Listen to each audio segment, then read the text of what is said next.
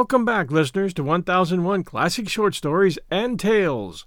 You and I have something in common. We both enjoy well-told stories, especially classic short stories.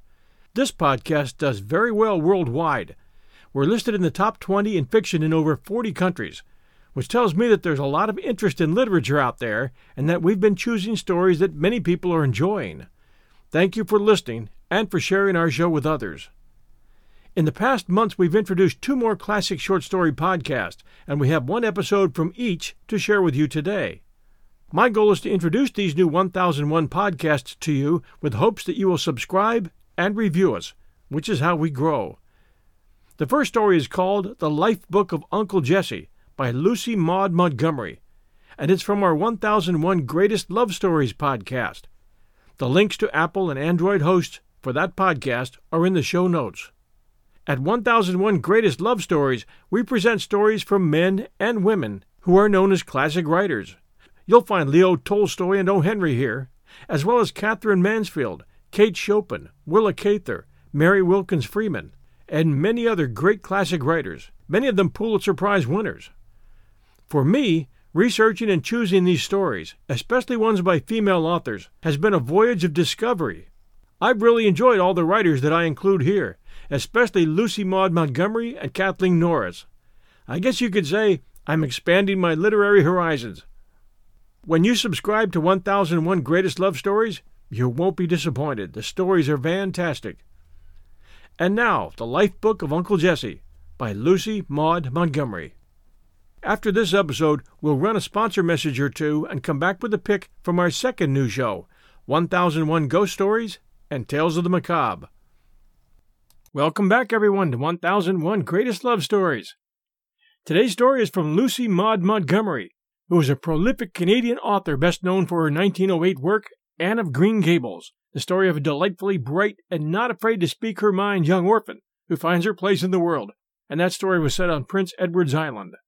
We've done a few Lucy Maud Montgomery short stories. I enjoy her work very much and wanted to share this one with you. This story is called The Life Book of Uncle Jesse. And now our story. Uncle Jesse. The name calls up the vision of him as I saw him so often in those 2 enchanted summers at Golden Gate. As I saw him the first time, when he stood in the open doorway of the little low-eaved cottage on the harbor shore, welcoming us to our new domicile with the gentle, unconscious courtesy that became him so well. A tall, ungainly figure, somewhat stooped, yet suggestive of great strength and endurance. A clean-shaven old face, deeply lined and bronzed, a thick mane of iron-gray hair falling quite to his shoulders, and a pair of remarkably blue, deep-set eyes, which sometimes twinkled and sometimes dreamed, but oftener looked out seaward with a wistful question in them, as of one seeking something precious and lost. I was to learn one day what it was for which Uncle Jesse looked. It cannot be denied that Uncle Jesse was a homely man. His spare jaws, rugged mouth, and square brow were not fashioned on the lines of beauty. Though at first sight you thought him plain, you never thought anything more about it. The spirit shining through that rugged tenement beautified it so wholly. Uncle Jesse was quite keenly aware of his lack of outward comeliness, and lamented it, for he was a passionate worshipper of beauty in everything. He told Mother once that he'd rather like to be made over again, and made handsome. "Folks say I'm good," he remarked whimsically, "but I sometimes wish the Lord had made me only half as good and put the rest of it into looks." But I reckon he knew what he was about, as a good captain should. Some of us have to be homely, or the purty ones, like Miss Mary there, wouldn't show up so well. I was not in the least pretty, but Uncle Jesse was always telling me I was, and I loved him for it. He told the fib so prettily and sincerely that he almost made me believe it for the time being, and I really think he believed it himself. All women were lovely and of good report in his eyes, because of one he had loved. The only time I ever saw Uncle Jesse really angered was when someone in his hearing cast an aspersion on the character of a shore girl. The wretched man who did it fairly cringed when Uncle Jesse turned on him with lightning of eye and thundercloud of brow. At that moment, I no longer found it hard to reconcile Uncle Jesse's simple, kindly personality with the wild, adventurous life he had lived. We went to Golden Gate in the spring. Mother's health had not been good, and her doctor recommended sea air and quiet. Uncle James, when he heard it, proposed that we take possession of a small cottage at Golden Gate, to which he had recently fallen heir by the death of an old aunt who had lived in it. "I haven't been up to see it," he said, "but it is just as Aunt Elizabeth left it, and she was the pink of neatness. The key is in possession of an old sailor living nearby. Jesse Boyd is the name, I think. I imagine you can be very comfortable in it. It is built right on the harbor shore, inside the bar, and it is within 5 minutes' walk of the outside shore." Uncle James's offer fitted in very opportunely with our limp family purse, and we straightway betook ourselves to Golden Gate. We telegraphed to Jesse Boyd to have the house opened for us, and, one crisp spring day, when a rollicking wind was scudding over the harbor and the dunes, whipping the water into whitecaps and washing the sandshore with long lines of silvery breakers, we alighted at the little station and walked the half-mile to our new home, leaving our goods and chattels to be carted over in the evening by an obliging station agent's boy. Our first glimpse of Aunt Elizabeth's cottage was a delight to soul and sense. It looked so like a big gray seashell stranded on the shore. Between it and the harbor was only a narrow strip of shingle, and behind it was a gnarled and battered fir-wood where the winds were in the habit of harping all sorts of weird and haunting music. Inside, it was to prove even yet more quaint and delightful, with its low, dark-beamed ceilings and square, deep-set windows, by which, whether open or shut, sea breezes entered at their own sweet will. The view from our door was magnificent, taking in the big harbor and sweeps of purple hills beyond. The entrance of the harbor gave it its name, a deep, narrow channel between the bar of sand dunes on the one side and a steep, high, frowning red sandstone cliff on the other. We appreciated its significance the first time we saw a splendid golden sunrise flooding it, coming out of the wonderful sea and sky beyond, and billowing through that narrow passage in waves of light. Truly, it was a golden gate through which one might sail to fairylands forlorn. As we went along the path to our little house, we were agreeably surprised to see a blue spiral of smoke curling up from its big square chimney, and the next moment Uncle Jesse — we were calling him Uncle Jesse half an hour after we met him, so it seemed scarcely worthwhile to begin with anything else — came to the door. "Welcome, ladies," he said, holding out a big, hard, but scrupulously clean hand. "I thought you'd be feeling a bit tired and hungry, maybe, so when I came over to open up, I put on a fire and brewed you up a cup of tea.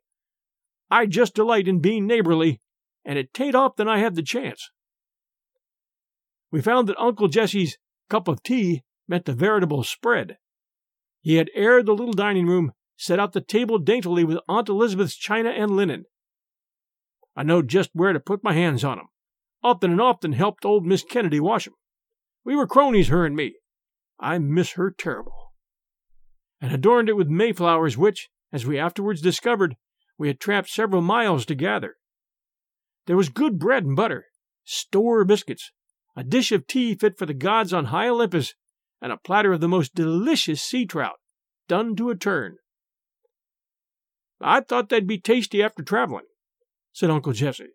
"They're fresh as trout can be, ma'am. 2 hours ago they was swimming in Johnson's pond yonder. I caught 'em. Yes, ma'am.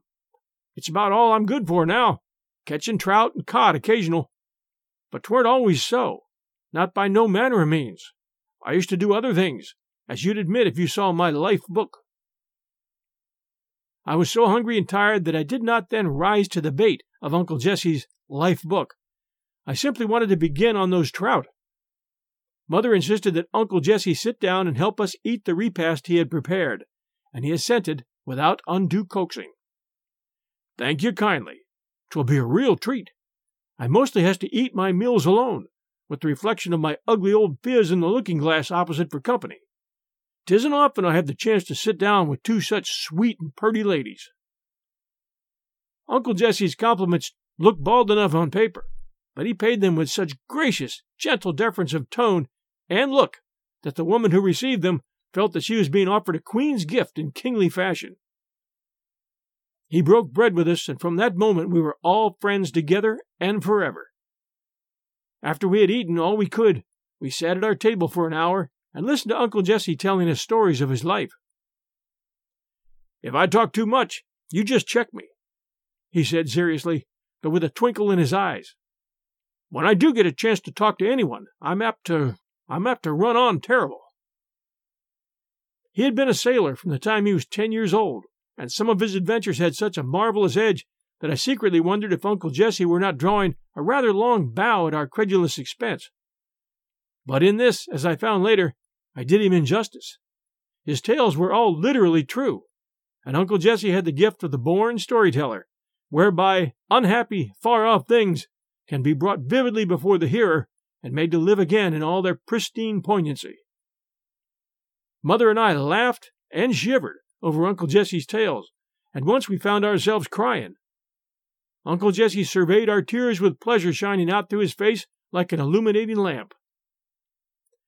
"I like to make folks cry that way," he remarked. "It's a compliment. But I can't do justice to the things I've seen and helped do. I've got 'em all jotted down in my life book, but I haven't got the knack of writing them out properly. If I had, I could make a great book. If I had the knack of hitting on just the right words and stringing everything together proper on paper. But I can't. It's in this poor human critter." Uncle Jesse patted his breast sorrowfully. "But he can't get it out." When Uncle Jesse went home that evening, Mother asked him to come often to see us. "I wondered if you'd give that invitation, if you knew how likely I'd be to accept it," he remarked whimsically. "Which is another way of saying you wonder if I meant it," smiled Mother. "I do, most heartily and sincerely." "Then I'll come. You'll likely be pestered with me at any hour, and I'd be proud to have you drop over to visit me now and then, too. I live on that point yonder. Neither me nor my house is worth coming to see.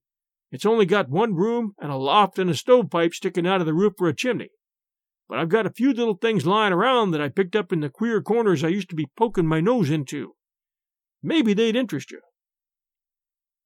Uncle Jesse's few little things turned out to be the most interesting collection of curios I had ever seen. His one neat little living room was full of them, beautiful, hideous, or quaint as the case might be, and almost all having some weird or exciting story attached. Mother and I had a beautiful summer at Golden Gate. We lived the life of 2 children with Uncle Jesse as a playmate. Our housekeeping was of the simplest description, and we spent our hours rambling along the shores, reading on the rocks, or sailing over the harbor in Uncle Jesse's trim little boat. Every day we loved the simple-souled, true, manly old sailor more and more. He was as refreshing as a sea breeze, as interesting as some ancient chronicle. We never tired of listening to his stories, and his quaint remarks and comments were a continual delight to us. Uncle Jesse was one of those interesting and rare people who, in the picturesque phraseology of the shore folks, never speak, but they say something. The milk of human kindness and the wisdom of the serpent were mingled in Uncle Jesse's composition in delightful proportions. We'll return to our show right after this sponsor message. And now, back to our show. One day he was absent all day and returned at nightfall. "Took a tramp back yonder." Back yonder with Uncle Jesse might mean the station hamlet, or the city 100 miles away, or any place between. "To carry Mr. Kimball a mess of trout. He likes one occasional. That's all I can do for a kindness he did me once. I stayed all day to talk to him. He likes to talk to me, though he's an educated man, and because he's one of the folks that got to talk or they're miserable, and he finds listeners scarce round here. The folks fight shy of him because they think he's an infidel. He ain't that far gone, exactly. Few men is, I reckon, but he's what you might call a heretic. Heretics are wicked, but they're mighty interesting. It's just that they've got sort of lost looking for God, being under the impression that he's hard to find, which he ain't, never. Most of 'em blunder to him after a while, I guess. I don't think listening to Mr. Kimball's arguments is likely to do me much harm. Mind you, I believe what I was brought up to believe. It saves a vast amount of trouble. And back of it all, God is good. The trouble with Mr. Kimball is, he's a little too clever. He thinks he's bound to live up to his cleverness, and that it's smarter to thrash out some new way of getting to heaven than to go by the old track the common ignorant folks is traveling. But he'll get there sometime all right, and then he'll laugh at himself. Nothing ever seemed to put Uncle Jesse out or depress him in any way. "I've kind of contracted a habit of enjoying things," he remarked once, when Mother had commented on his invariable cheerfulness. "It's got so chronic that I believe I even enjoy the disagreeable things. It's great fun thinking they can't last." "Old rheumatiz," I says, when it grips me hard. "You got to stop aching sometime. The worse you are, the sooner you'll stop, perhaps. I'm bound to get the better of you in the long run, whether in the body or out of the body." Uncle Jesse seldom came to our house without bringing us something, even if it were only a bunch of sweet grass. "I favor the smell of sweet grass," he said. "It always makes me think of my mother." "She was fond of it?" "Not that I knows on. Dunno she's ever saw any sweet grass. No, it's because it's a kind of a motherly perfume. Not too young, you understand. Something kind of seasoned and wholesome and dependable. Just like a mother." Uncle Jesse was a very early riser. He seldom missed a sunrise. "I seen all kinds of sunrises come in through that there gate," he said dreamily one morning, when I myself had made a heroic effort at early rising and joined him on the rocks halfway between his house and ours. "I've been all over the world, and take it all in all, I've never seen a finer sight than the summer sunrise out there beyond the gate. A man can't pick his time for dying, Mary. Just got to go when the captain gives his sailing orders. But if I could, I'd go out when the morning comes in there at the gate. I watched it many times and thought what a thing it would be to pass out through that great white glory to whatever was waiting beyond, on a sea that ain't mapped out on any earthly chart. I think, Mary, I'd find lost Margaret there." He'd already told me the story of Lost Margaret, as he always called her. He rarely spoke of her, but when he did, his love for her trembled in every tone, a love that had never grown faint or forgetful. Uncle Jesse was 70. It was 50 years since Lost Margaret had fallen asleep one day in her father's dory and drifted, as was supposed, for nothing was ever known certainly of her fate, across the harbor and out of the gate, to perish in the black thunder squall that had come up suddenly that long ago afternoon. But to Uncle Jesse those 50 years were but as yesterday when it is past. "I walked the shore for months after that," he said sadly, "looking to find her dear, sweet little body, but the sea never gave her back to me. But I'll find her sometime. I wished I could tell you just how she looked, but I can't. I've seen a fine silvery mist hanging over the gate at sunrise that seemed like her. And then again I've seen a white birch in the woods back yonder that made me think of her. She had pale brown hair and a little white face, and long slender fingers like yours, Mary, only browner, for she was a shore girl. Sometimes I wake up in the night and hear the sea calling to me in the old way, and it seems as if Lost Margaret called in it. And when there's a storm, and the waves are sobbing and moaning, I hear her lamenting among them. And when they laugh on a gay day, it's her laugh, Lost Margaret's sweet little laugh. The sea took her from me, but some day I'll find her, Mary. It can't keep us apart forever." I had not been long at Golden Gate before I saw Uncle Jesse's life book, as he quaintly called it. He needed no coaxing to show it, and he proudly gave it to me to read. It was an old leather-bound book filled with the record of his voyages and adventures. I thought what a veritable treasure trove it would be to a writer.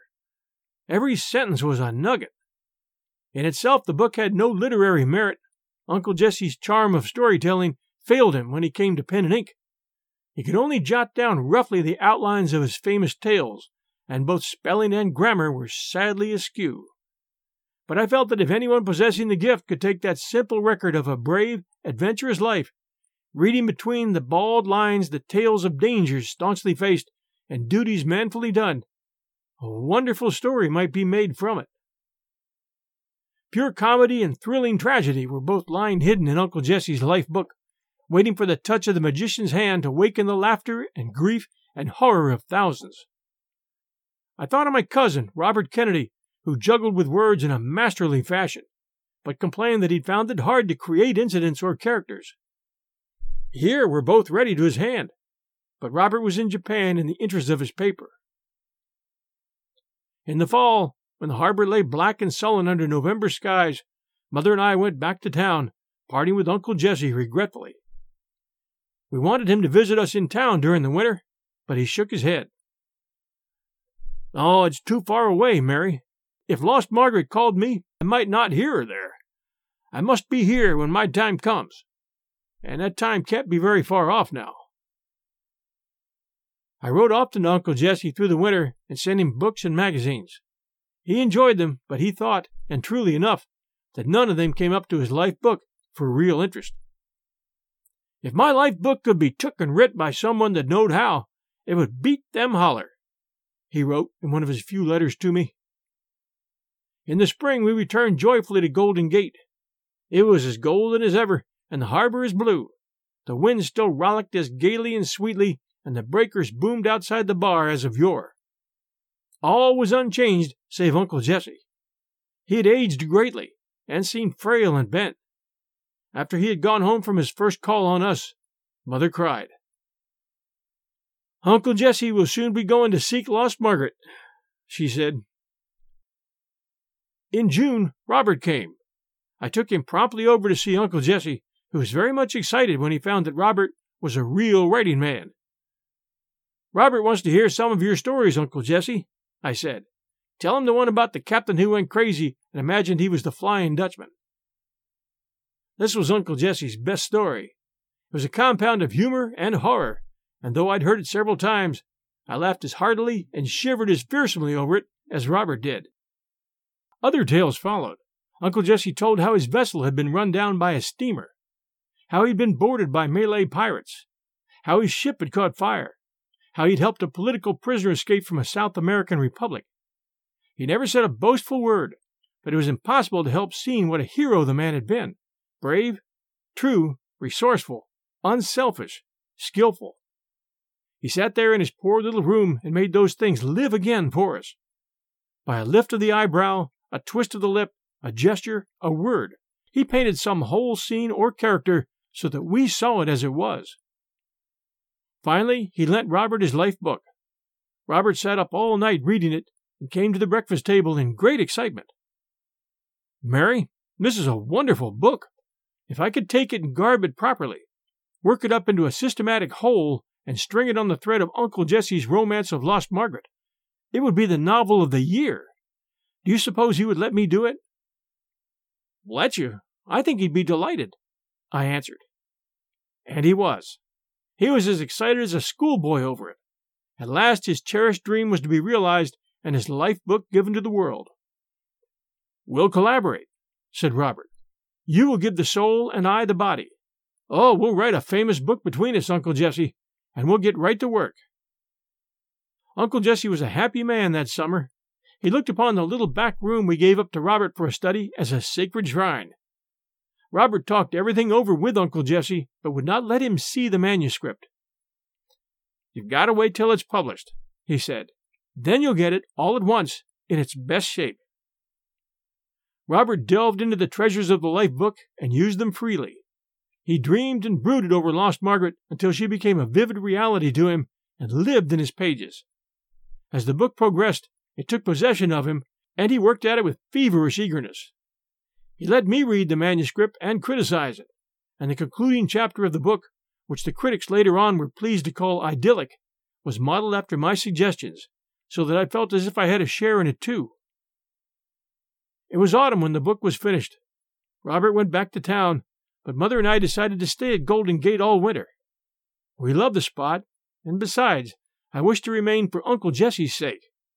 He was failing all the time, and after Robert went and the excitement of the bookmaking was past, he failed still more rapidly. His tramping expeditions were over, and he seldom went out in his boat. Neither did he talk a great deal. He liked to come over and sit silently for hours at our seaward window, looking out wistfully toward the gate with his swiftly whitening head leaning on his hand. The only keen interest he still had was in Robert's book. He waited and watched impatiently for its publication. "I want to live till I see it," he said. "Just that long. Then I'll be ready to go. He said it'd be out in the spring, so I've got to hang on till it comes, Mary." There were times when I doubted sadly if he would hang on. As the winter wore away, he grew frailer and frailer. But ever he looked forward to the coming of spring and the book, his book, transformed and glorified. One day in early April, the book came at last. Uncle Jesse had gone to the post office faithfully every day for a month, expecting it, but this day he was too feeble to go, so I went for him. And the book was there. It was called simply The Life Book of Jesse Boyd, and on the title page, the names of Robert Kennedy and Jesse Boyd were printed as collaborators. I shall never forget Uncle Jesse's face as I handed it to him. I came away and left him reading it, oblivious to all else. All night the light burned in his window, and I looked out across the sands to it and pictured the delight of the old man poring over the printed pages whereon his own life was portrayed.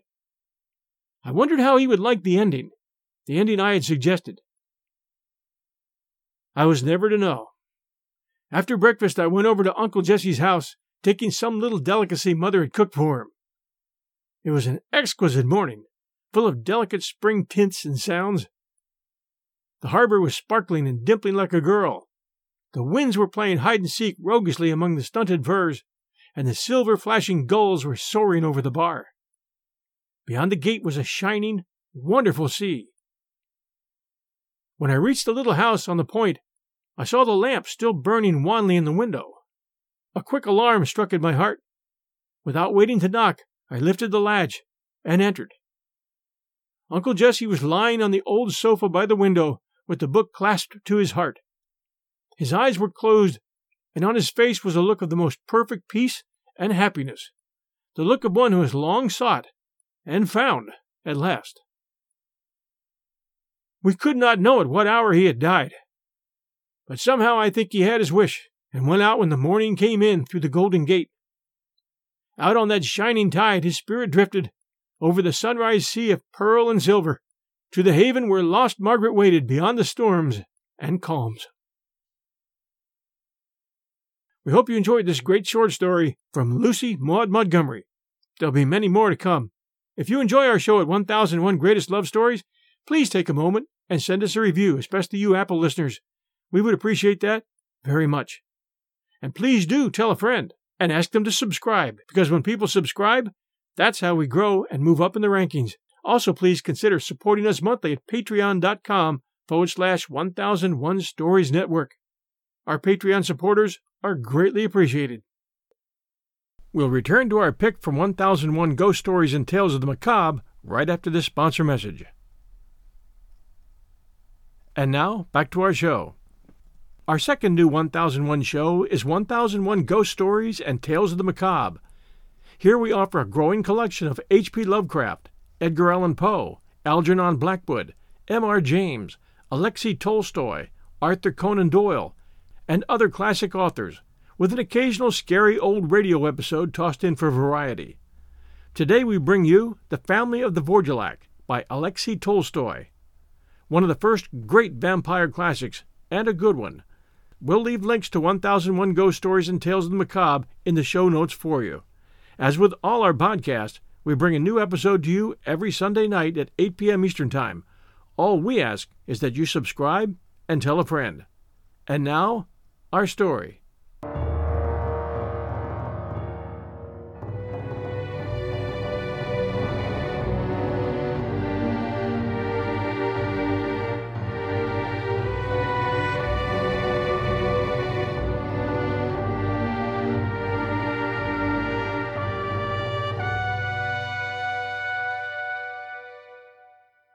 Welcome back, everyone, to 1001 Ghost Stories and Tales of the Macabre. Today's story, The Family of the Vordelak, by Alexei Tolstoy. The story was written in 1839 in French and originally titled La Famille du Vordelak. Tolstoy wrote it on a trip to France from Frankfurt, where he was attached to the Russian embassy. The word Vordelak occurs first in Pushkin's work in the early 19th century and was taken up in Russian literary language following Pushkin. It is a distortion of words referring to vampires, originally probably to werewolves, in Slavic and Balkan folklore. A little bit about Alexei Tolstoy. He was a member of the Tolstoy family and a second cousin of Leo Tolstoy. Due to his mother's closeness with the court of the Tsar, Alexei was admitted to the future Alexander II's childhood entourage and became a comrade in games for the young crown prince. As a young man, Tolstoy traveled widely, including trips to Italy and Germany, where he met Johann Wolfgang von Goethe. Throughout the 1840s, Tolstoy led a busy high-society life, full of pleasure trips, salon parties and balls, hunting sprees and fleeting romances. He also spent many years in state service as a bureaucrat and diplomat. In 1856, on the day of his coronation, Alexander II appointed Tolstoy one of his personal aides-d'adjutants. Tolstoy served as an infantry major in the Crimean War. He eventually left state service in the early 1860s to pursue his literary career. He died in 1875 at his Kragny Rog estate in the Chernigov Governorate. In European folklore, vampires are undead creatures that often visited loved ones and caused mischief or deaths in the neighborhoods they inhabited while they were alive. The center of belief in vampires really occurred in the Balkans and Eastern Europe, and in some cases that fear resulted in corpses being staked and people being accused of vampirism. The sophisticated vampire of modern fiction was born in 1819 with the publication of The Vampire by the English writer John Polidori. The story was highly successful and arguably the most influential vampire work of the early 19th century. As we begin the story, the Marquis d'Urfé, a young French diplomat, finds himself in a small Serbian village in the house of an old peasant named Gorcha. The host is absent. He left the house 10 days ago along with some other men to hunt for a Turk outlaw Alibek. Upon leaving, he told his sons that they should wait for him for 10 days sharp, and should he come home a minute later, they should kill him by driving a stake through his heart, for then he'd be not a man, but a Vordalak. And now, The Family of the Vordalak, by Alexei Tolstoy. The year 1815, all the great heads of Europe were gathered in Vienna, the continent's brightest minds and most brilliant diplomats. Our tale begins toward the conclusion of this historic Congress. The royalist émigrés were preparing to return to their chateaux, and the Russian warriors to return to their forsaken homes. A few disgruntled Poles hoped to shelter their desire for freedom under the dubious independence granted to Krakow by Prince Metternich, Prince Hardenberg, and Count Nesselrode. It was like the waning hours of a lively ball. The once vibrant crowds that filled the streets and establishments of the city had dwindled to a small number of people still seeking diversion, still fascinated by the charms of the Austrian ladies, reluctant to pack up and go their separate ways. The pleasant company, of which I was part, would meet twice a week in the castle of the Dowager Princess of Schwarzenberg, a few miles from the city, beyond a small village named Hitzing. Our hostess's aristocratic manner, her gracious kindness, and the nobility of her spirit and of her intellect made our sojourns to her castle quite agreeable indeed.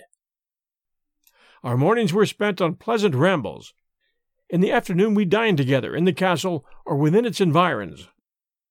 In the evenings, sitting by a good fire, we amused ourselves in conversation and storytelling. Discussion of politics was strictly forbidden. Everyone had had enough. The stories we told were borrowed from the legends of our respective countries, or from our own memories. One evening everyone had been telling ghost stories, and our minds were in a restless, uneasy state that was increased by the evening's darkness and the silence. The Marquis d'Urfé, an old émigré whom we all loved for his youthful gaiety and for the colorful stories he told of his adventures and various changes of fortune, took advantage of a moment of silence and spoke. "Your stories, gentlemen," he said, "are no doubt amazing, but in my opinion they lack an essential quality. I mean that of authenticity. I don't think that any of you have seen with his own eyes the wonderful things that you narrate, nor can you attest to their truth with your word as gentlemen." This we were obliged to admit, and the old man continued, straightening his cravat. "As for me, gentlemen, I have had but a single adventure of this kind, but it is so strange, so horrible, and yes, true, that it will strike terror in even the most incredulous among you. I was unfortunately both witness and actor, and although I normally don't like to remember it, I would be happy to tell you the story if it pleases the ladies to allow me." The approval was unanimous. A few of us glanced nervously around at the moonlit tiles of the parquet floor, and our circle drew closer to listen to the Marquis's tale. He took a pinch of snuff, sniffed, and slowly began with these words. "First of all, mesdames, I beg your pardon if I mention the affairs of my heart more often in my story than a man my age should, but the romance is an essential part of the narrative.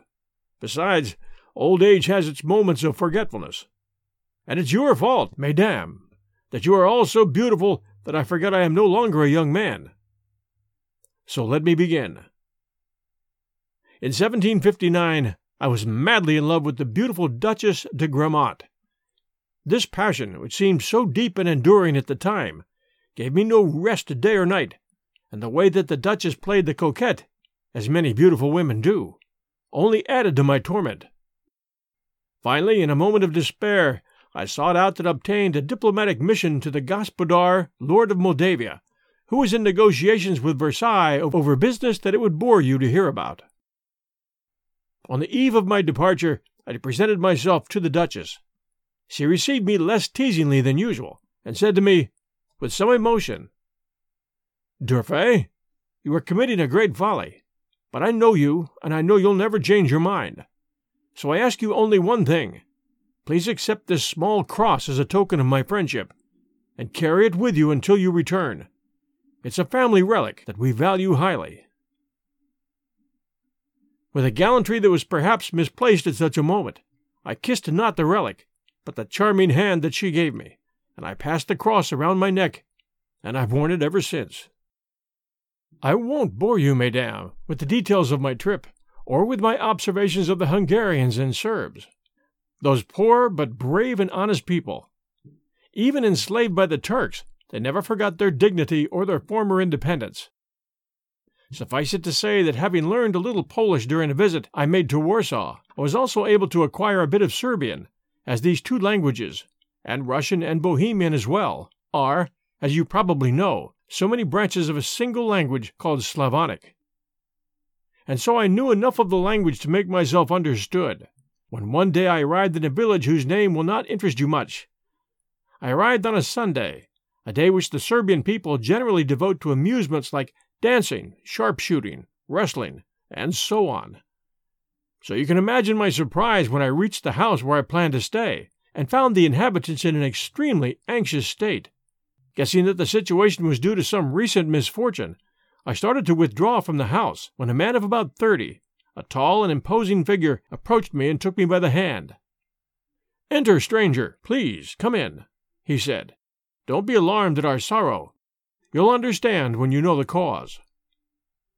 He then told me that, on rising one morning several days before, his elderly father, Gorcha, a restless and stubborn man, had taken from the wall a long Turkish musket. "Children," he said to his two sons, one named Dorda, the other Petar, "I'm going up to the mountains to join the brave men who are chasing this dog, Alibek." And this was a Turkish robber who had been ravaging the countryside for some time. "Wait for me for 10 days, and if I don't return by the 10th, have a mass said for my soul, because I'll be dead."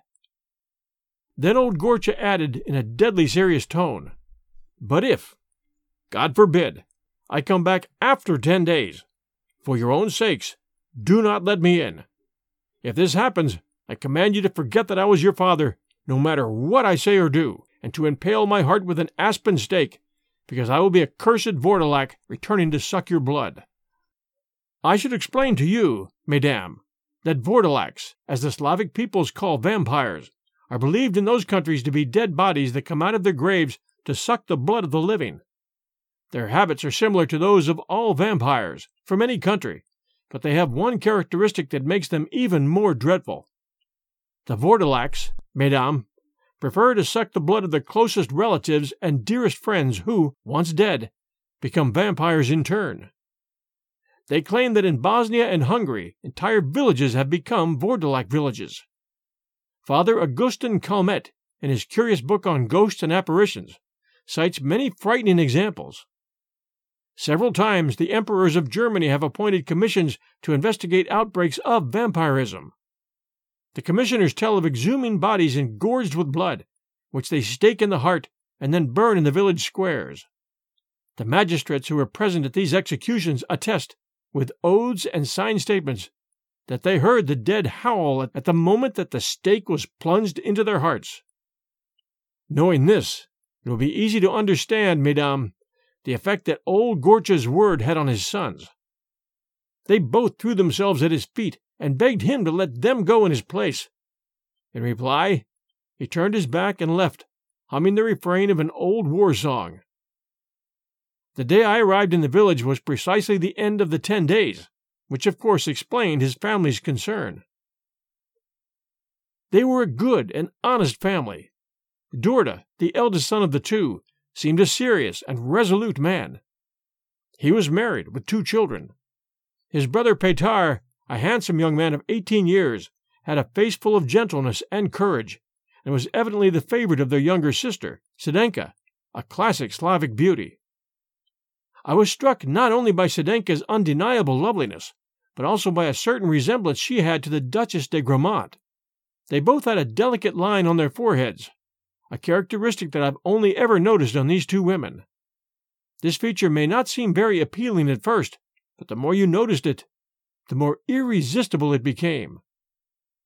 Perhaps it was because I was so young then, but this resemblance, combined with Sedenka's charming and naive air, was truly irresistible.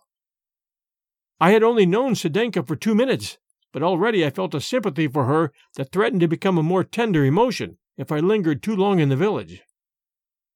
We were all gathered in front of the house, around a table topped with cheese and bowls of milk. Sedenka spun. Her sister-in-law was preparing supper. The children were playing in the sand. Petar whistled nonchalantly as he cleaned his yataghan, or Turkish long knife. Dorda sat silently with his elbows on the table and his head in his hands. His eyes devoured the highway. I felt overcome by the general melancholy, and could only watch sadly as the evening clouds framed the golden background of the sky and the silhouette of a monastery half hidden by the black pine forest. This monastery, as I learned later, had once been famous for a miraculous image of the Virgin, which, according to legend, was brought by angels and placed on an oak.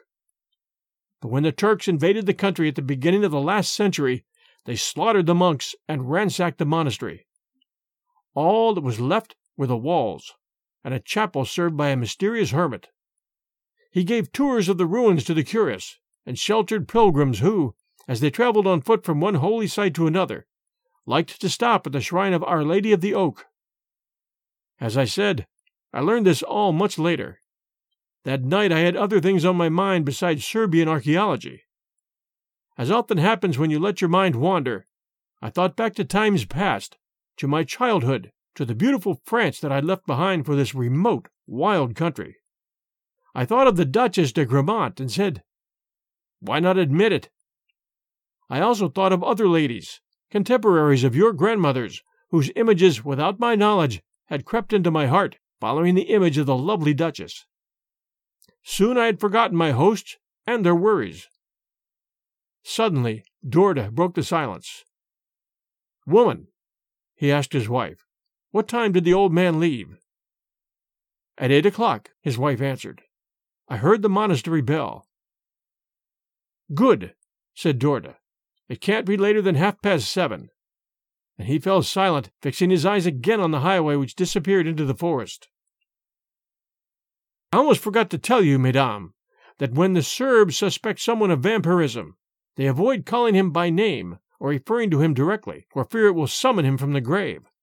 So for some time, when speaking of his father, Dorda had only called him the old man. A few moments of silence passed. Suddenly one of the children tugged on Sedenka's apron. "Auntie, when is Grandpa coming home?"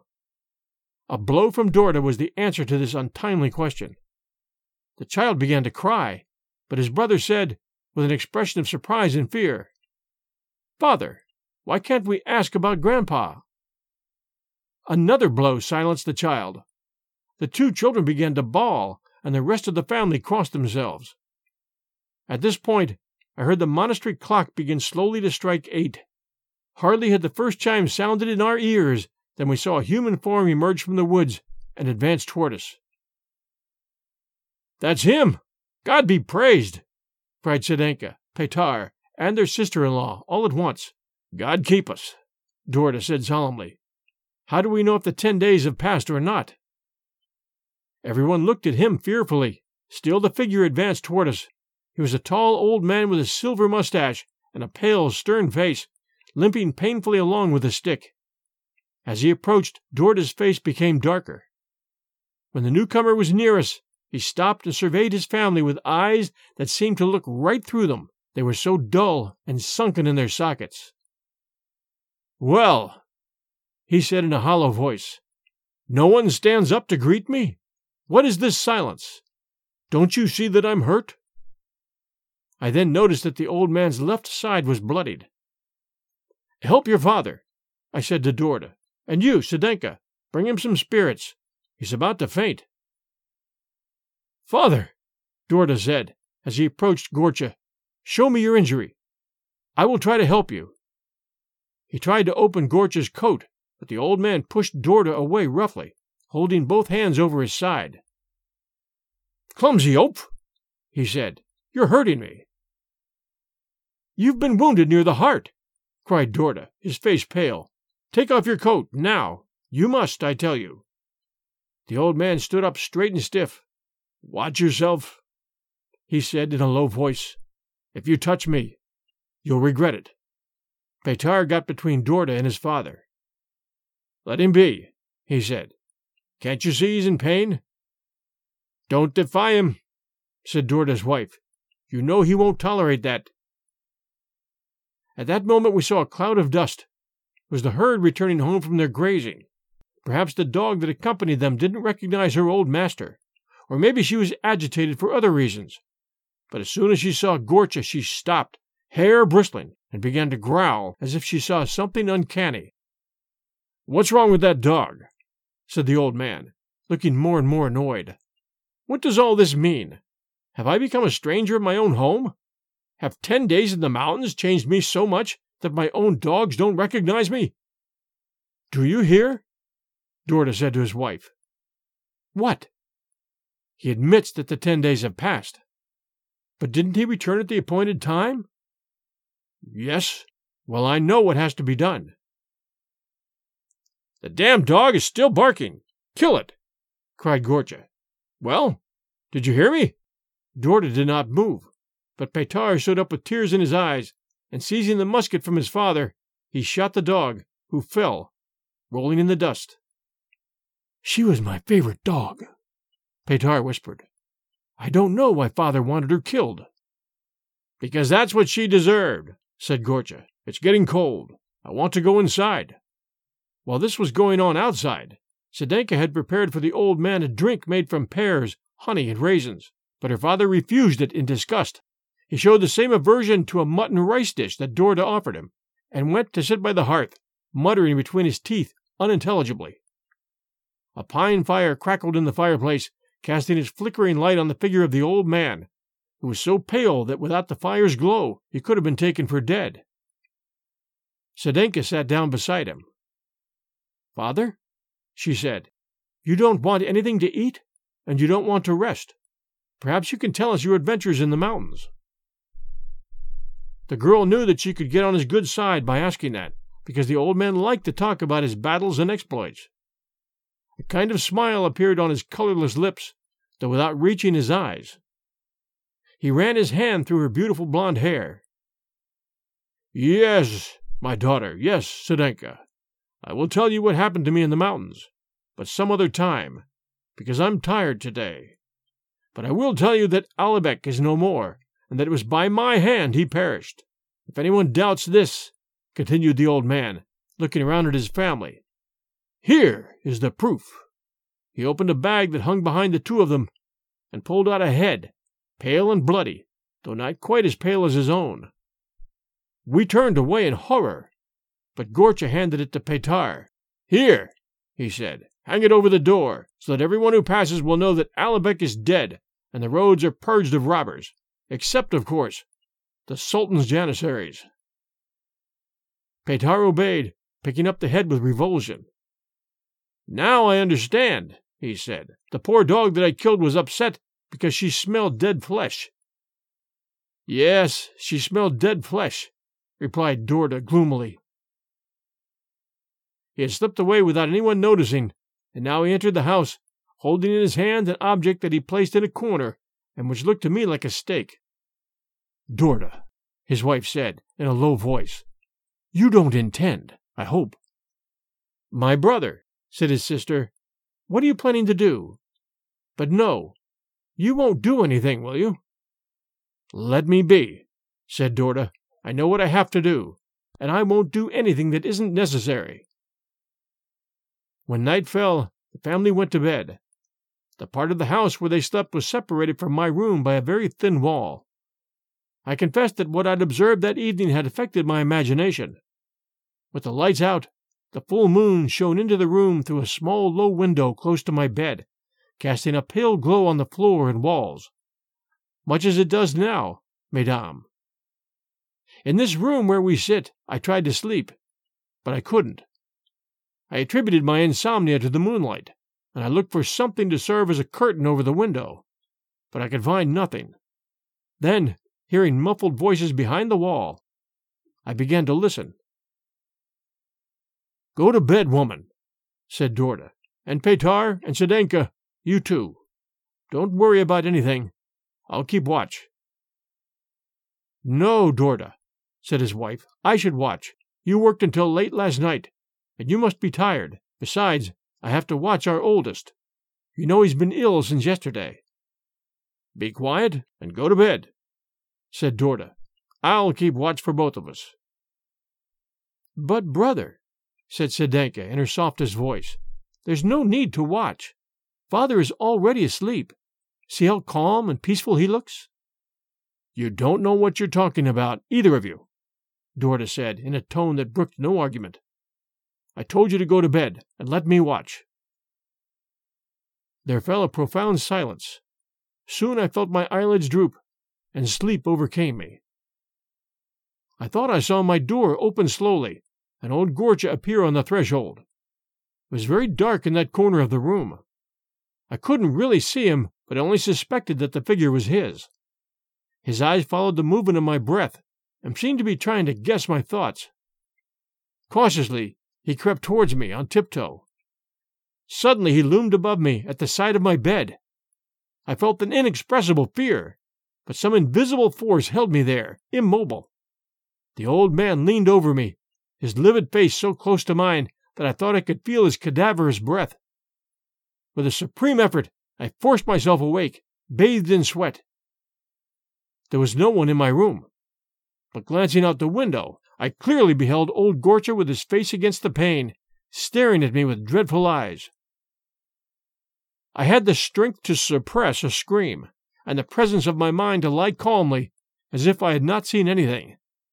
However, it seemed the old man only wanted to make sure that I was asleep, because he made no attempt to get in, but walked away from the window after scrutinizing me. I heard footsteps in the next room. Dorda was asleep, snoring to shake the walls. The child coughed at that moment, and I could make out Gorcha's voice. "You're not sleeping, little one?" he said. "No, Grandpa," said the child, "and I want to talk to you." "And what shall we talk about?" "I want you to tell me how you fought the Turks. I want to go fight the Turks, too." "Yes, I thought so, child, and I brought you a little yataghan that I'll give you tomorrow." "Oh, Grandpa, give it to me now." "But why, my little one? Did you not talk to me when it was daylight?" "Because Father wouldn't let me." "He's cautious, your father. So you want to have your little yataghan?" "Oh, yes, I would, but not here, in case Father wakes up." "But where, then?"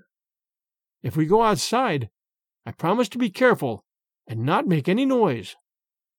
I seemed to hear Gorcha chuckle as the child got out of bed. I did not believe in vampires, but my nightmare had frayed my nerves, wanting nothing to reproach myself for later. I got up and slammed my fist against the wall between myself and the room where the others were. The noise should have been enough to wake the 7 sleepers, but I heard no response. I rushed for the door, determined to save the child, but I discovered that it was closed and locked and would not yield to my efforts to open it. As I tried in vain to escape, I could see the old man through my window, leaving with the boy in his arms. "Get up! Get up!" I shouted with all my strength, pounding the wall, which shook with the force of my blows. Only then did Dorda wake up. "Where's the old man?" he called. "Quickly!" I shouted at him. "He just took your son." With a kick, Dorda burst open the front door, which, like mine, had been barred from the outside, and ran in the direction of the woods. I finally managed to wake up Petar and Sedenka. We gathered in front of the house, and after a few minutes' wait, we saw Dorda return, carrying his son. He'd found the boy unconscious by the side of the road. The child soon recovered, and seemed no worse for the experience. To our questions, he said that his grandfather had done him no harm. They had gone outside together to be more at ease. Once outside, he had lost consciousness without remembering how. As for Gorcha, he was gone. The rest of the night, as you might imagine, passed without sleep. The next day I learned that the Danube, which cut the main road a mile from the village, had begun to freeze over, which always happens in that region in the late fall and early spring. This prevented travel for a few days, and I had to delay my planned departure. Yet, even if I could have left, curiosity, combined with a more powerful attraction, would have kept me there. The more I saw Sedenka, the more I loved her. I am not one of those romantics, mesdames, who believe in the sudden and irresistible passion that we read about in novels, but I think there are cases where love blossoms more quickly than usual. Sedenka so remarkably reminded me of the Duchess de Gramont, with that faint line traced on her forehead, the same line that, in France, had made me suicidal with longing. I'd fled Paris to escape her, and yet here she was again, in picturesque costume and speaking a harmonious foreign tongue. It was this resemblance, together with the strangeness of my situation and the mysteries that surrounded me, that kindled in me a desire that, in other circumstances, would have been vague and fleeting. In the course of the day, I overheard Sedenka talking to her younger brother. "What do you think of all this?" she asked him. "Do you also suspect our father?" "I dare not suspect him," replied Petar, "especially since the boy said that he wasn't hurt. As for father's disappearance, you know that he never tells us of his comings and goings." "I know," Sedenka said, "but something must be done, because you know Dorda." "Yes, I know. It would be useless to try and talk him out of it, but if we hide the stake, he can't get another one, because there's not a single aspen on this side of the mountains." "Yes, let's hide the stake, but don't tell the children, because they might tell Dorda." "We'll keep it to ourselves," said Petar, and they parted. Night came, and still no news of old Gorcha. I lay awake, sprawled out on my bed, watching the moon shining brightly into my room. As sleep began to blur my thoughts, I suddenly felt, as if by instinct, the old man's approach. I opened my eyes and saw his ghastly face pressed against my window. This time I tried to get up, but it was impossible. It seemed as if all my limbs were paralyzed. After watching me carefully, the old man slipped away. I heard him go round the house and gently tap at the window of the room where Dorda and his wife slept. The child rolled over in his bed and moaned in his sleep. A few minutes of silence passed. Then again I heard a knock at the window. The child moaned again and woke up. "Is that you, Grandpa?" he asked. "It's me," a low voice replied. "I brought your little Yadigan." "But I daren't go out. Father's forbidden me to." "You needn't go out. Just open the window so you can come and kiss me."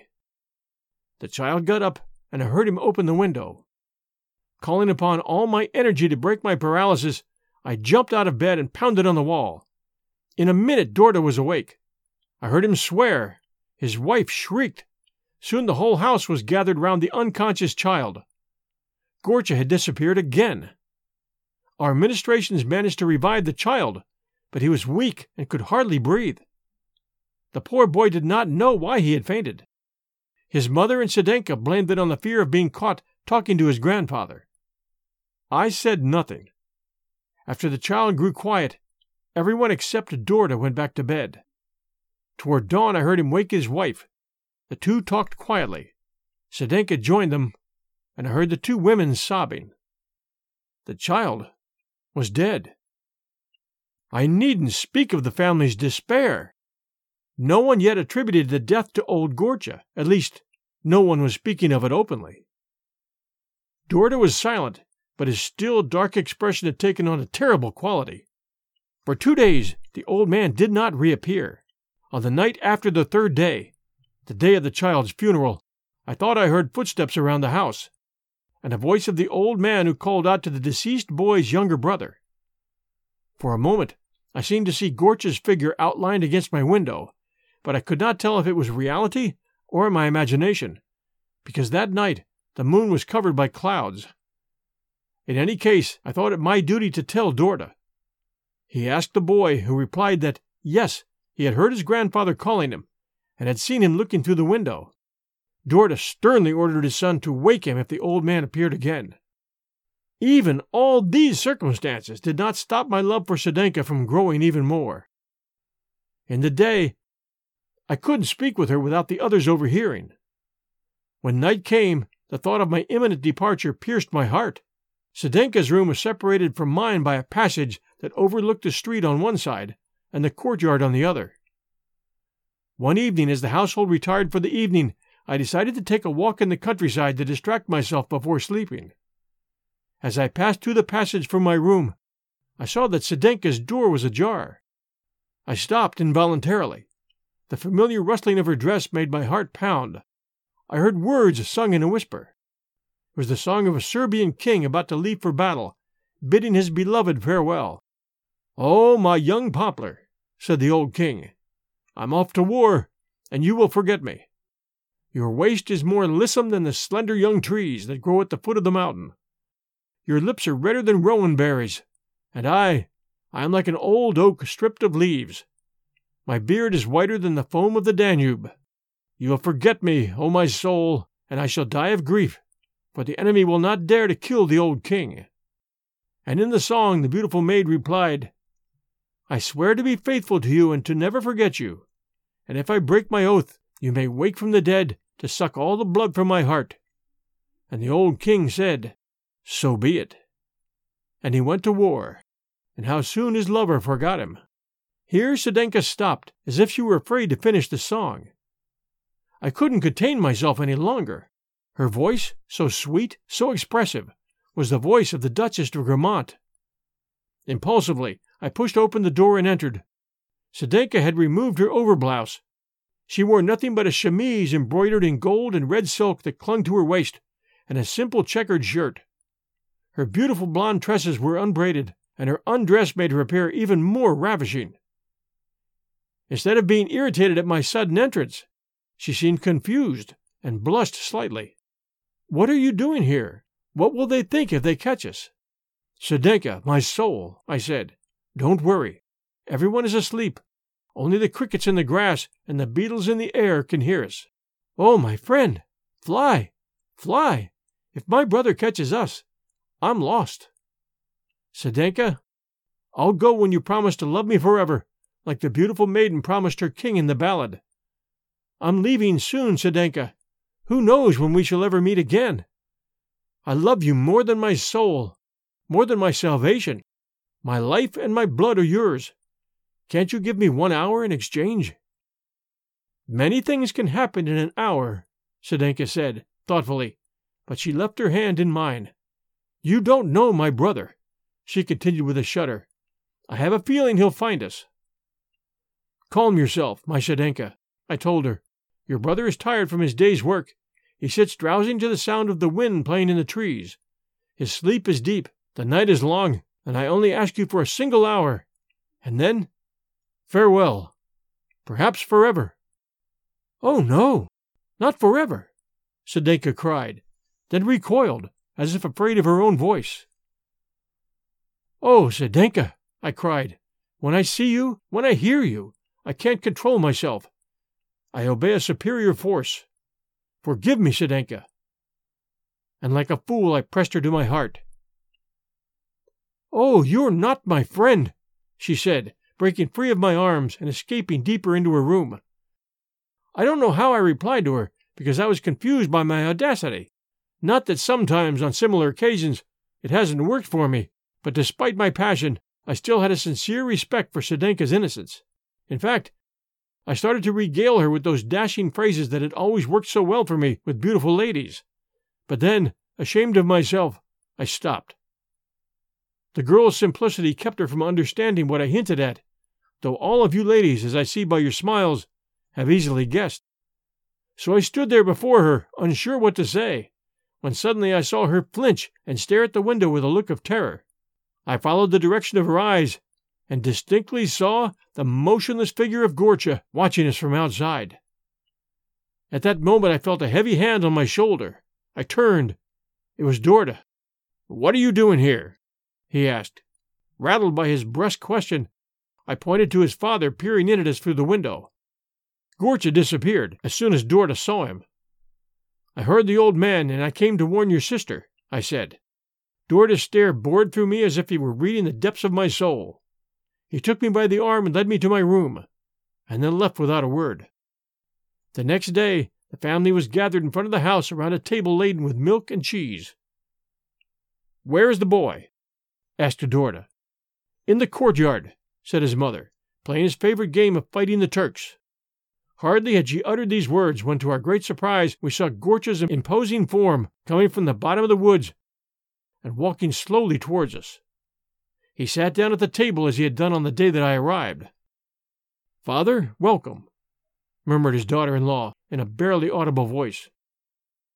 "Welcome, father," repeated Sedenka and Petar quietly.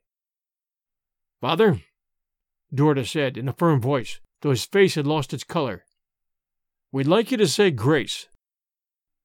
The old man turned away, frowning. "Say grace, this instant," repeated Dorda, "and make the sign of the cross. Or, by St. George—" Sedenka and her sister-in-law leaned toward the old man and begged him to say the prayers. "No, no," said the old man.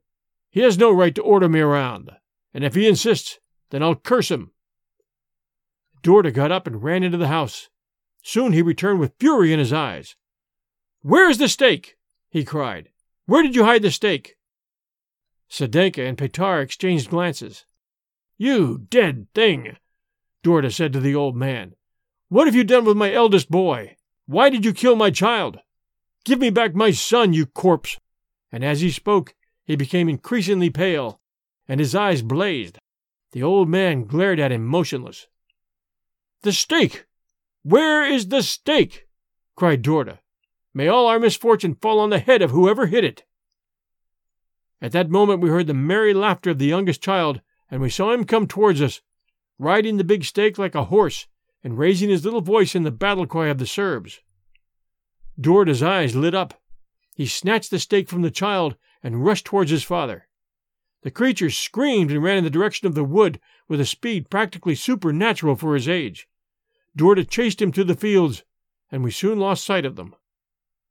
The sun had set by the time Dorda came home, deathly pale, with his hair disheveled. As he sat by the fire, I seemed to hear his teeth chattering. Nobody dared question him. By the hour when the Farrelly was accustomed to retire for the evening, he seemed to recover his energy. Taking me aside, he said in the most natural way, "My dear sir, I've just seen the river. The ice is cleared. There's nothing to prevent your departure. There's no need," he added, glancing at Sedenka, "to say goodbye to my family. On their behalf, I wish you all the happiness in the world, and I hope that you also remember us fondly. Tomorrow at daybreak, you will find your horse saddled and ready to follow your lead. Farewell. Remember your host sometimes, and forgive him if your stay here has not been as trouble-free as he would have liked." At that moment, the hard lines of Dorda's face took on an almost cordial expression. He escorted me to my room and shook my hand one last time. Then he shivered, and his teeth chattered as if from the cold. Left alone, I was too preoccupied to sleep, as you can imagine. I had loved many women in my life. I had experienced tenderness and spite and jealousy, but never, not even when leaving the Duchess de Gramont, had I felt the intense sadness that tore my heart at that moment. Before the sun had appeared, I put on my traveling clothes, hoping for one last conversation with Sedenka, but Dorda was waiting for me in the hallway. Any chance to say farewell to her was gone. I jumped on my horse and rode away, promising myself that I would return to the village on my way back from Jassy. My anticipation for the future, as distant as it was, gradually drove away my worries. I imagined my return with satisfaction, picturing all the details of a future meeting with Sedenka. Suddenly my horse started, almost throwing me out of the saddle. The beast stopped short, its forelegs braced, and snorted in alarm, as if danger were nearby. Looking around, I saw a wolf about 100 paces in front of me, digging in the earth. Hearing me, it fled. Spurring my horse forward to the spot that the wolf had abandoned, I saw a fresh grave. I thought I could distinguish the tip of a stake protruding a few inches above the earth that the wolf had disturbed. I didn't stay to make sure, but quickly rode away. Here the Marquis paused and took a pinch of snuff. "Is that all?" asked the ladies. "Unfortunately, no," replied Monsieur Durfey. "The rest of the story is a painful memory for me, one I would give much to be free of. The business that brought me to Jassy kept me there longer than I had expected, a full 6 months. What can I say? It is a sad truth to admit, but a truth none the less, that there are few lasting emotions on this earth. The success of my negotiations, the encouragement I received from the cabinet of Versailles, in a word, all the unpleasant politics that have annoyed us so much of late, in all of this my memory of Sedenka soon began to fade. And then there was the wife of the Gospodar, a very beautiful woman who speaks our language perfectly, and who had honored me on my arrival by singling me out from all the other young foreigners who were staying in Jassy.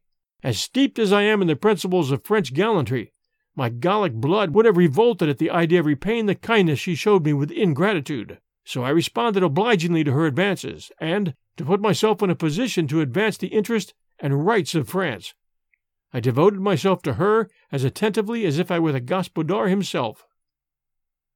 When I was recalled to France, I took the same route back that led me to Jassy.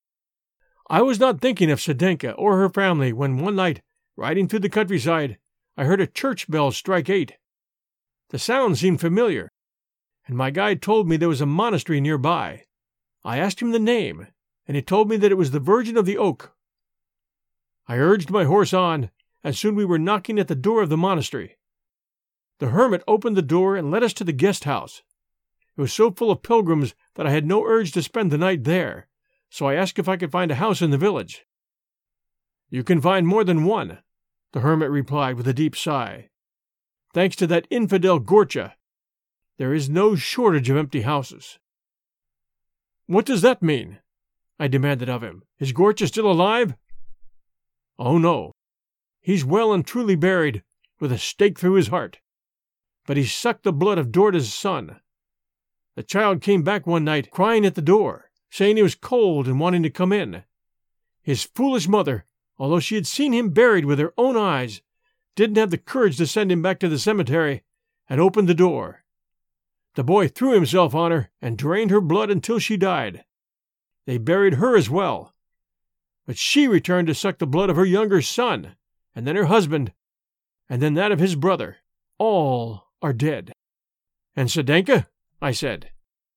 "She went mad with grief, poor child. Let us not speak of her." The hermit's answer was not encouraging, and I didn't have the courage to repeat my question. "Vampirism is contagious," continued the hermit, crossing himself. "Many families have been completely killed off, and if you want my advice, you'll stay the night in the monastery. For though in the village you may not be devoured by Vortilacs, the dread will be enough to turn your hair white before I finish ringing the call to the morning mass." "I am just a poor hermit," he continued, "but the generosity of travelers has enabled me to provide for their needs. I have exquisite cheeses, raisins that will make your mouth water just to look at them, and a few bottles of Tokay as fine as the wine of His Holiness the Patriarch." It seemed to me at this point that the hermit had turned into an innkeeper.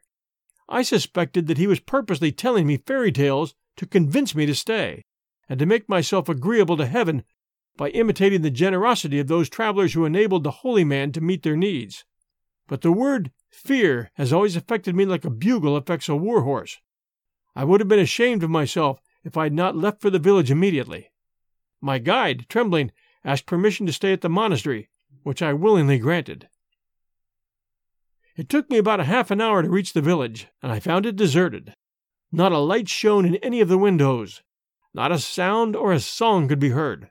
I passed in silence before all these houses, most of which I recognized, and finally arrived at Dorda's home. Whether from sentimental memory or from the recklessness of youth, I decided to spend the night there. I dismounted and knocked at the gate. No one answered. I pushed on the gate. It opened, creaking on its hinges, and I entered the yard. I tied my horse, still saddled, in a shed, where I found a sufficient supply of oats for one night, and then I walked resolutely toward the house. All the doors were open, yet all the rooms seemed uninhabited. Sedenka's room looked as if it had been abandoned only the day before. Some of her clothes were still lying on the bed. On a table I saw some jewelry that I had given her, shining in the moonlight. I recognized a small enamel cross that I had bought in Budapest. I could not deny to myself, though my heart sank at the thought, that my love for her was a thing of the past. Still, I wrapped myself in my coat and lay on her bed, and soon sleep overcame me. I don't remember the details of my dream, but I know that I saw Sedenka as beautiful, innocent, and loving as before. I blamed myself for my selfishness and fickleness. I wondered how I could have abandoned this poor child who loved me, how I could have forgotten her.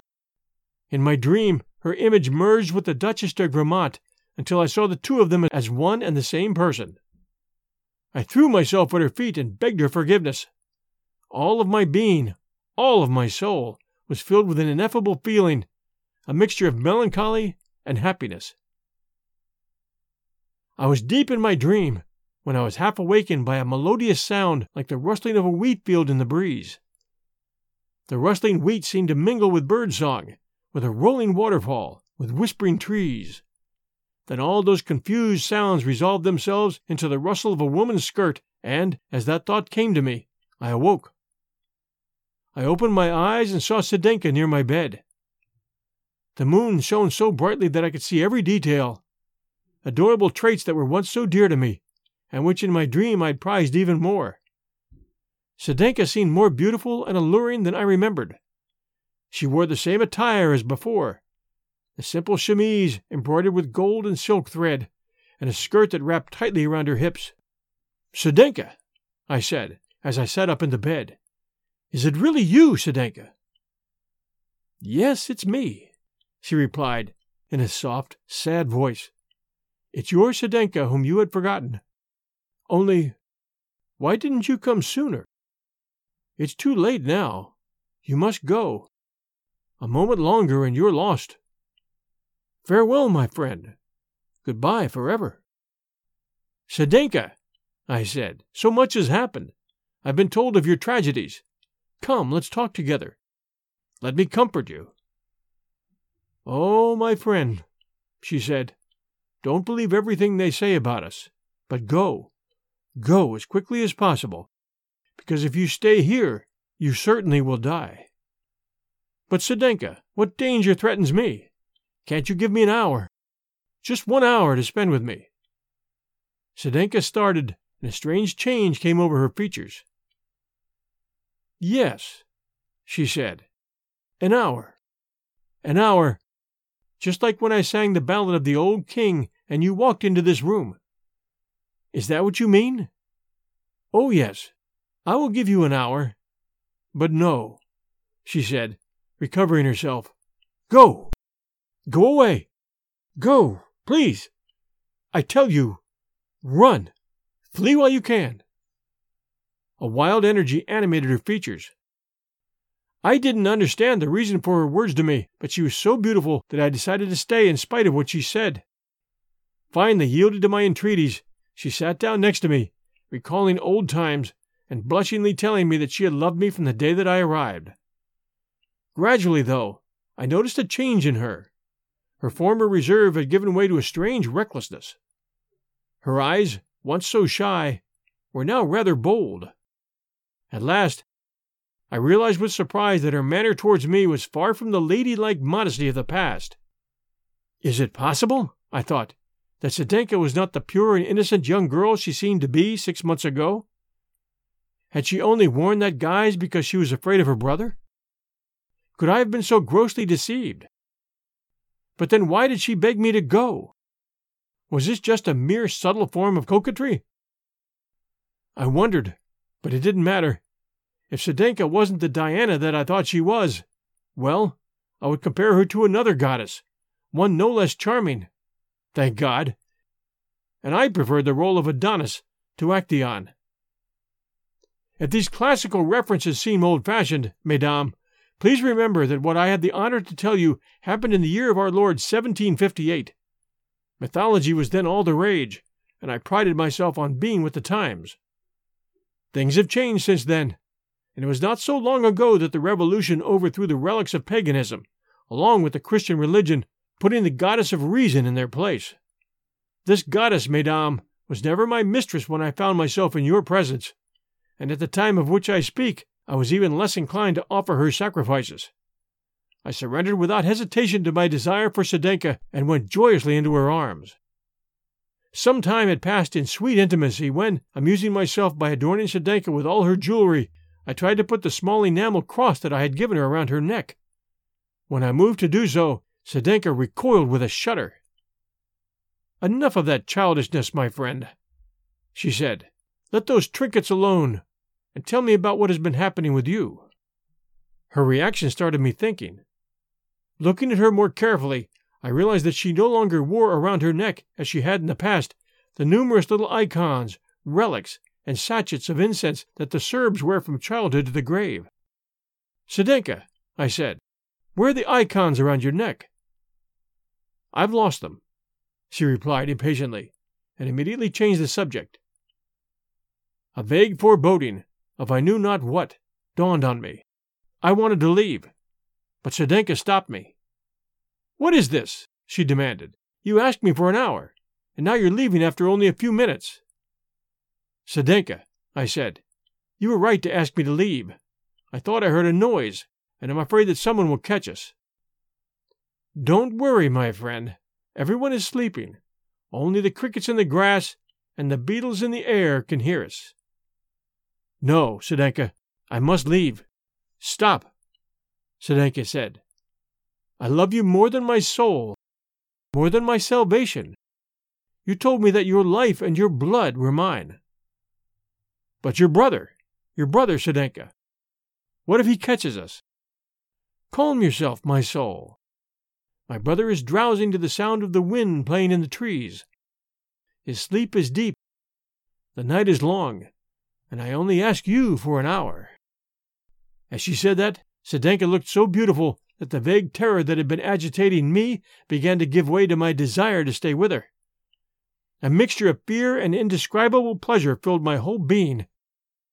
As I faltered, Sedenka's manner became even more tender. I gave in, promising myself all the while to be on my guard. But as I said earlier, I've never been good at doing things by halves, and when Sedenka, noticing my reserve, suggested that we chase away the chill of the evening with a few generous glasses of wine that she told me she had gotten from the good hermit, I accepted her offer with an eagerness that made her smile. And the wine had its effect. By the second glass, the bad feeling I had over the cross and the missing icons had vanished completely. Sedenka, half-dressed, with her hair unbraided and her jewelry glittering in the moonlight, seemed irresistible. Unable to contain myself, I took her into my arms. And then, mesdames, there occurred one of those mysterious miracles that I cannot explain, but whose existence my experiences have forced me to believe in, as much as I hate to admit it. The force with which I'd embraced Sedenka drove the point of the cross I was wearing, the one that the Duchess de Gramont had given me, into my chest. The sharp pain went through me like a bolt of lightning. I looked at Sedenka and saw that her features, though still beautiful, were stiff as death, that her eyes seemed not to see me, and that her smile was convulsed like the grin of a corpse. At the same time, I noticed in the room a nauseating stench like that of a poorly sealed crypt. The awful truth stood before me in all its ugliness, and I remembered too late the hermit's warnings. I realized, too, how precarious my position was. Everything depended on my courage and composure. I turned away from Sedenka to conceal the horror on my face. My eyes fell on the window, and I saw the infamous Gorcha leaning on a bloodied stake and staring at me with the eyes of a hyena. At the other window I saw Dorda's pale face, bearing at that moment a frightening resemblance to his father. Both of them were watching my movements, and I had no doubt that they would attack me if I made the slightest attempt to escape. I pretended not to see them, and making a violent effort, I continued. Yes, mesdames, I continued to caress Sedenka just as I had been before my terrible discovery. Meanwhile, I anxiously planned my escape. I noticed that Gorcha and Dorda exchanged impatient glances with Sedenka. From outside, I heard the voice of a woman and the cries of children, frightful howls like those of wildcats. It's time to go, I thought, and the sooner the better. I said to Sedenka in a voice loud enough for her hideous kin to hear, I am quite tired, my child. I'd like to lie down and sleep for a few hours, but first I should make sure that my horse has been fed. Stay here and wait for me. I kissed her cold, pale lips and went out in the shed. I found my horse agitated and covered with foam. He had not touched his oats, but his neighing as he saw me coming made me afraid that he might give me away. Luckily, the vampires had heard my conversation with Sedenka and weren't alarmed. I checked that the gate was open, sprang into the saddle, and dug my spurs into the flanks of my horse. As I passed out the gate, I had time to see the large band gathered round the house with their faces pressed against the windows. The suddenness of my exit must have kept them from noticing right away, because for some time all I could hear in the silence of the night was the steady gallop of my horse. I was congratulating myself on my escape when I heard a sound behind me, like a storm beating against the mountains. 1,000 confused voices shouted, screamed, and seemed to argue with each other. Then everything fell silent all at once, and I heard a trampling behind me like a troop of infantry approaching at a run. I urged my mount on, my spurs tearing into his flanks. My heart beat, and I burned as if with fever, desperately trying to keep my presence of mind. Behind me, I heard a voice calling out, Stop! Stop, my friend! I love you more than my soul. I love you more than my salvation. Stop! Your blood is mine. At the same time, a cold breath brushed my ear, and I felt Sedenka throw herself onto my horse behind me. My heart, my soul, she said to me. When I see you, when I hear you, I can't control myself. I obey a superior force. Forgive me, my friend. Forgive me. And wrapping her arms around me, she tried to pull me to her and bite me in the throat. A terrible struggle ensued between us. Finally, I managed to grab Sedenka by her braids in one hand, with my other arm around her waist. Bracing myself on my stirrups, I threw her down. Immediately my strength left me, and delirium seized me. 1,000 insane, terrible, grimacing images pursued me. First Dorda and his brother Petar skimmed the road and tried to bar my way. They failed, and rejoicing, I turned and saw old Gorcha hurtling down the road, using his stake like the Tyrolean mountaineers use poles to propel themselves across chasms. Him, too, I left in the dust. Then his daughter-in-law, who dragged her children after her, threw one of her boys onto the point of his stake. Using the stake as a throwing stick, Gorcha flung the child at me with all his strength. I avoided getting hit, but with truly bulldog instinct, the little toad clamped his jaws under the neck of my horse. I pulled him off with difficulty. The other boy was hurled at me the same way, but he fell beyond the horse and was crushed under its hooves. I don't remember anything else or how I survived, but when I came to, it was broad daylight, and I found myself lying on the road next to my dying steed. And so ended, mesdames, a love affair that should have cured me forever of the desire for romance. Some of the contemporaries of your grandmothers could tell you whether I was any wiser in the future. I still shudder to think that if I'd succumbed to my enemies, I would have become a vampire as well. But heaven did not allow that to happen, and far from thirsting for your blood, mesdames, I ask nothing better than that, old as I am, I should still shed mine in your defense.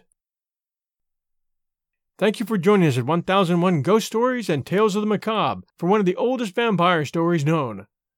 There were a few terms used in the story that you might find of interest, so I thought I'd share them with you as sort of a postscript. The Janissaries were mentioned, and that term comes from the Ottoman Turkish Janissary, meaning new soldier, and those were elite infantry units that formed the Ottoman Sultan's household troops and bodyguards. Sultan Murad I created the force in 1383. It was abolished by Sultan Mahmud II in 1826. The Seven Sleepers were mentioned. They were commonly called the Seven Sleepers of Ephesus, and that referred to a group of Christian youths who hid inside a cave outside the city of Ephesus around 250 A.D. to escape a persecution of Christians being conducted during the reign of the Roman Emperor Decius. Another version is that Decius ordered them imprisoned in a closed cave to die there as punishment for being Christian. Having fallen asleep inside the cave, they purportedly woke approximately 180 years later during the reign of Theodosius II, following which they were reportedly seen by the people of the now Christian city before dying. He also referred to the town of Jassy, which is one of the largest cities and municipalities in Romania, and traditionally one of the leading centers of Romanian social, cultural, academic, and artistic life. And he also referred to the Greek Adonis. Adonis was a handsome young man over whom Aphrodite and Persephone fought. To settle the dispute, Zeus ordered him to spend a third of the year with Persephone, a third with Aphrodite, and a third with whoever he chose. He chose to spend 2/3 of the year with Aphrodite. Actaeon was a hunter who accidentally saw Diana naked as she bathed. Diana turned him into a stag as punishment, and he was torn to death by his own hounds. Thanks for joining us at 1001 Classic Short Stories and Tales.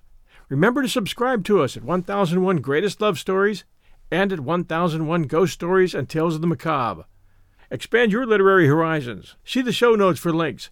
Everyone, stay safe, and we'll be back next Sunday night with a brand new episode here. Thanks for being great fans.